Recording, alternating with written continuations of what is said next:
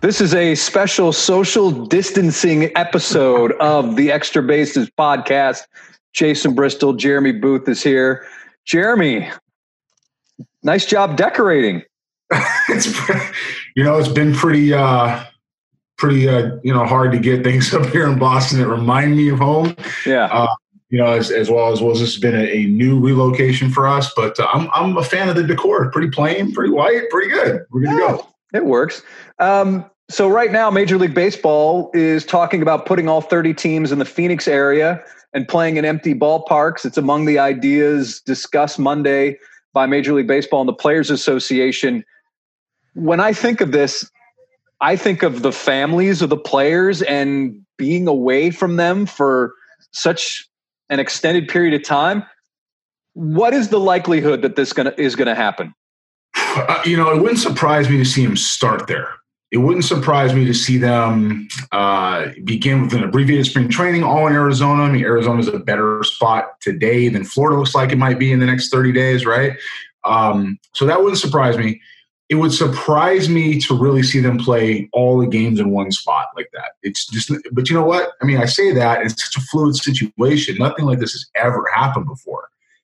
You get to that type of environment, you start counting spring training complexes, right? A lot of people share complexes out in Arizona. You have, for example, the Indians and Reds share a place, right? The White Sox and Diamondbacks share a place, or the Rockies and Diamondbacks, excuse me. So, you get to a spot like that where you're trying to figure out where they're going to play and who's going to play what.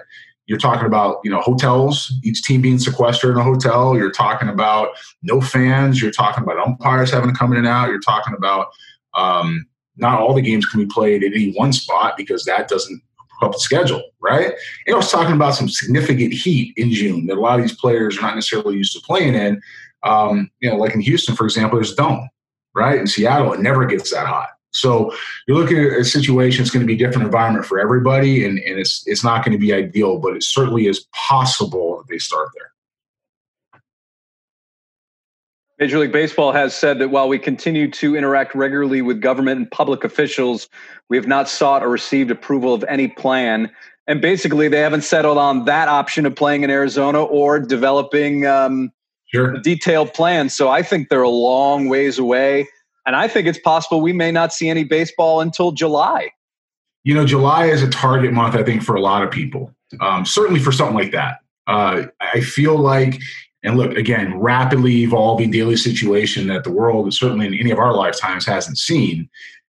You hope you're seeing a light at the end of the tunnel with some of the, like New York, for example, having some decrease and some people having some different experiences now with the cases going the other way. And God bless all the people that have passed, but the deaths going the other way. It's not a pretty one, but if they're starting to turn, we're April 7th, I believe is today, right? April 7th. It's Groundhog Day, Jason, so it could be, May 16th. I don't know. But April 7th, it's got to be plausible that by July they'd be back on the field at a drop-dead time. June is optimistic, but July would seem to make sense, and they could go to their own places to play. Will there be a drop-dead date of, okay, this is it, and after this date, I'm sorry, we will not be able to have a season? Have you heard any discussion or talk about that? Or are they pretty adamant that they want to get some baseball in? It's really not feasible for anybody to not have a baseball season. The owners, the staff for the clubs that work, whether it's the scouts or whether it's the people that run the concession stands, like you got to have a season. There's too many jobs and too much employment that runs with that. Again, provided health is okay to have. So I don't think there's a drop-dead date at all. I do think that July, by any reasonable model, anyone we've ever seen, July seems to be okay. Whether or not the fans can be back in the stands, we don't know yet. And a lot of that does depend on the country and how much they adhere to the social distancing and how much they adhere to the stay-at-home orders. And, look, I get it, right, Jay? I get it. And we just talked about it. And we're all spending time with family, and we're all, kind of still indoors a lot, and we're all going a little bit stir crazy. I have cabin fever. I am ready to get outside, and thankfully I'm in a spot where I can get outside and there's not a lot of people around me and I can do what I need to do. But as a country, if we're congregating in masses right now, it's not going to help. So it really just depends on how bad we want to see baseball or any sports back as far as what we do when they do come back. Up until today, I think you were practicing social distancing with your razor. It had been a couple of weeks, I think, since I had shaved either my head or my face, and I couldn't take it anymore. I didn't recognize you. I was like, who is this man, and where's Jeremy Booth? What have you done with him? I couldn't take it anymore. I had to get it off. It feels much better, much cleaner, much more like myself. But I mean, maybe that's a sign that we're turning the other way too. Yeah. I actually kind of like the idea of a shorter season, maybe 75 games. I think that would actually be pretty cool in the sense that I think any team other than maybe the Marlins and a couple of others, I think any team could really be in the mix. I mean, a shorter game season, you have such a smaller margin for error. So I'm thinking, listen, it could potentially be like one of the most exciting seasons ever because you could have so much packed into one small time frame that it could leave the door open for a lot of different scenarios when it comes to other teams challenging for playoff spots. It's like an independent baseball season. No matter how it's not going to be 162. Maybe it's 140 as of right now, more closer to maybe 120, right? It's kind of what I think you're looking at. Look, if you play June, July, August, September, that's 4 months. Okay, it's 120 games. If you can get half of October and play some double headers, it's 140 games, right? And if you look at the strike season in 95, Jason, I mean, you would remember better than I do as far as how many games they played, but 94, I think that's the model.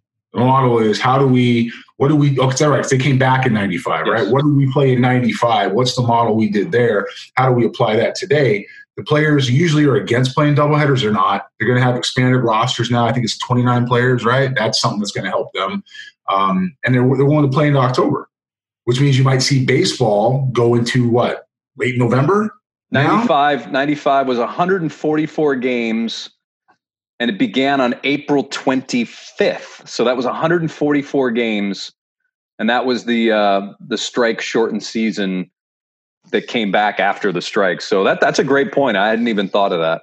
Yes, you can use an extension in October, say a couple of weeks, you play 10 doubleheaders, and all of a sudden now you made up 25 games. So you're at 144 games, right? I mean, again, not a perfect scenario, but something they could do. Immediately start the playoffs, kick into gear in November and play the playoffs in as far as November as they can. And something that's definitely been thrown around is putting people in a neutral climate for the World Series because, if it's the Nationals, for example, we were there, right? That would be cold. If it was New York, we were there, that would be cold. So it will likely be New York, I think, but anything could happen now. So just to go through that environment, it would be cold, right? So you need to move it to somewhere like Miami or in Arizona or even in Houston that is moderate, has a dome, it's comfortable. So there's a lot of scenarios, and I think that's the likely one in play right now. That would make sense. And that's the one I think we all hope for. It's interesting now that we've had some time to digest the Astros and what's left and what has left. It's funny how I'm seeing a lot more analysis of past drafts and some of the failings and some of the mild successes. And it's very funny to me that now we're taking a little bit more of a critical look when I know that there's been some people out there. And again, I'm not trying to pat anyone on the back, but why do you think now that people are starting to really take a much more critical look at these past drafts and basically how there's little to show for it, which is what you've said all along? Well, we haven't talked about that question. We haven't, not even on our text messages, not in emails, on our phone calls. We haven't talked about that particular question. And it's a fair question. It is something that's come back up. Some writers have written things about it, right? Some local writers and some more national writers have started to write about the emptiness of the Astros system and what happens after 2020. You and I went back, going a couple years ago, right? We went back and there was a panic button. And I'll never forget this segment as long as I live. There was a panic button. And I said, I'm pushing the panic button not just for now, but for what's coming up in the future. We have talked for a couple of years about the decisions they had to make. And look, unfortunately for the franchise and the city, those decisions are here now, right? I think sometimes in sports, and I hope that we're starting to remember this now, is now we have no sports, okay? That when you play for a city or work for a city or work for a team, you are working for that city.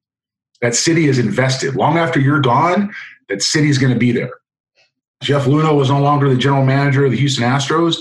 And guess what? The Astros remain, and so does the city of Houston, right? And the fans that go with that club remain there as well. And I think we lose sight of that sometimes. We lose sight of that from every possible perspective, whether you're a player, whether you're an evaluator, whether you're a coach, you lose sight of it because you get caught up in the day-to-day of what you're trying to do. And you forget there's a whole group of people that you're actually working for. It's working for an owner. You're working for a city. And you get into professional sports, that's what it means. I was taught that at an early age. And so for me, when I see people disrespect that group of people, that city, that franchise, the fortunes of what you can do, disrespect people that came before you, I take it personal. I really do take it personal. I say that because I think now that we have the trash can issues, that we have it tells you how distant we are from it. Forget Codebreaker. We have Codebreaker, right? That we have Jeff Luhnow and company, because it wasn't him by himself, that have been disgraced a little bit with what has gone on. I think you're taking a deeper look now. You have a shorter season. There's time. We're not playing baseball right now. So now let's really take a look, right? What happens after 2020? Things that you and I talked about a couple of years ago will happen. These players are going to move on. Some players will remain. Some players are in the right players to stay. A Yordan Alvarez, a Jose Altuve, a Alex Bregman, somebody like that who either A, isn't the right time to get rid of, B, it's somebody who doesn't want to go anywhere, or C, somebody you want to carry the face of your franchise is going to stay. But within that, you got a lot more decisions to make, and there's nothing behind it in the system to replace. When you are drafting amateur players, you have an obligation to the city, an obligation to the organization, obligation to the owner and the players currently in the organization to put the best players on the field back in your organization to refill it. You need to keep the window open, okay? There's a lot of different ways to do that, and the best way is incorporate all sorts of information, whether that's subjective scouting, whether that's analytical data, whether that's statistical insights, whether that's raw tool grades, both subjective and quantifiable. And the Astros were very, very, very neglectful when it came to anything that didn't fit their model. And what you're seeing is they don't have any players. They don't have any players. Forrest Whitley, for all his arm strength and as electric as he could be, there's some major questions about him that if you were paying attention to the draft, were there then too.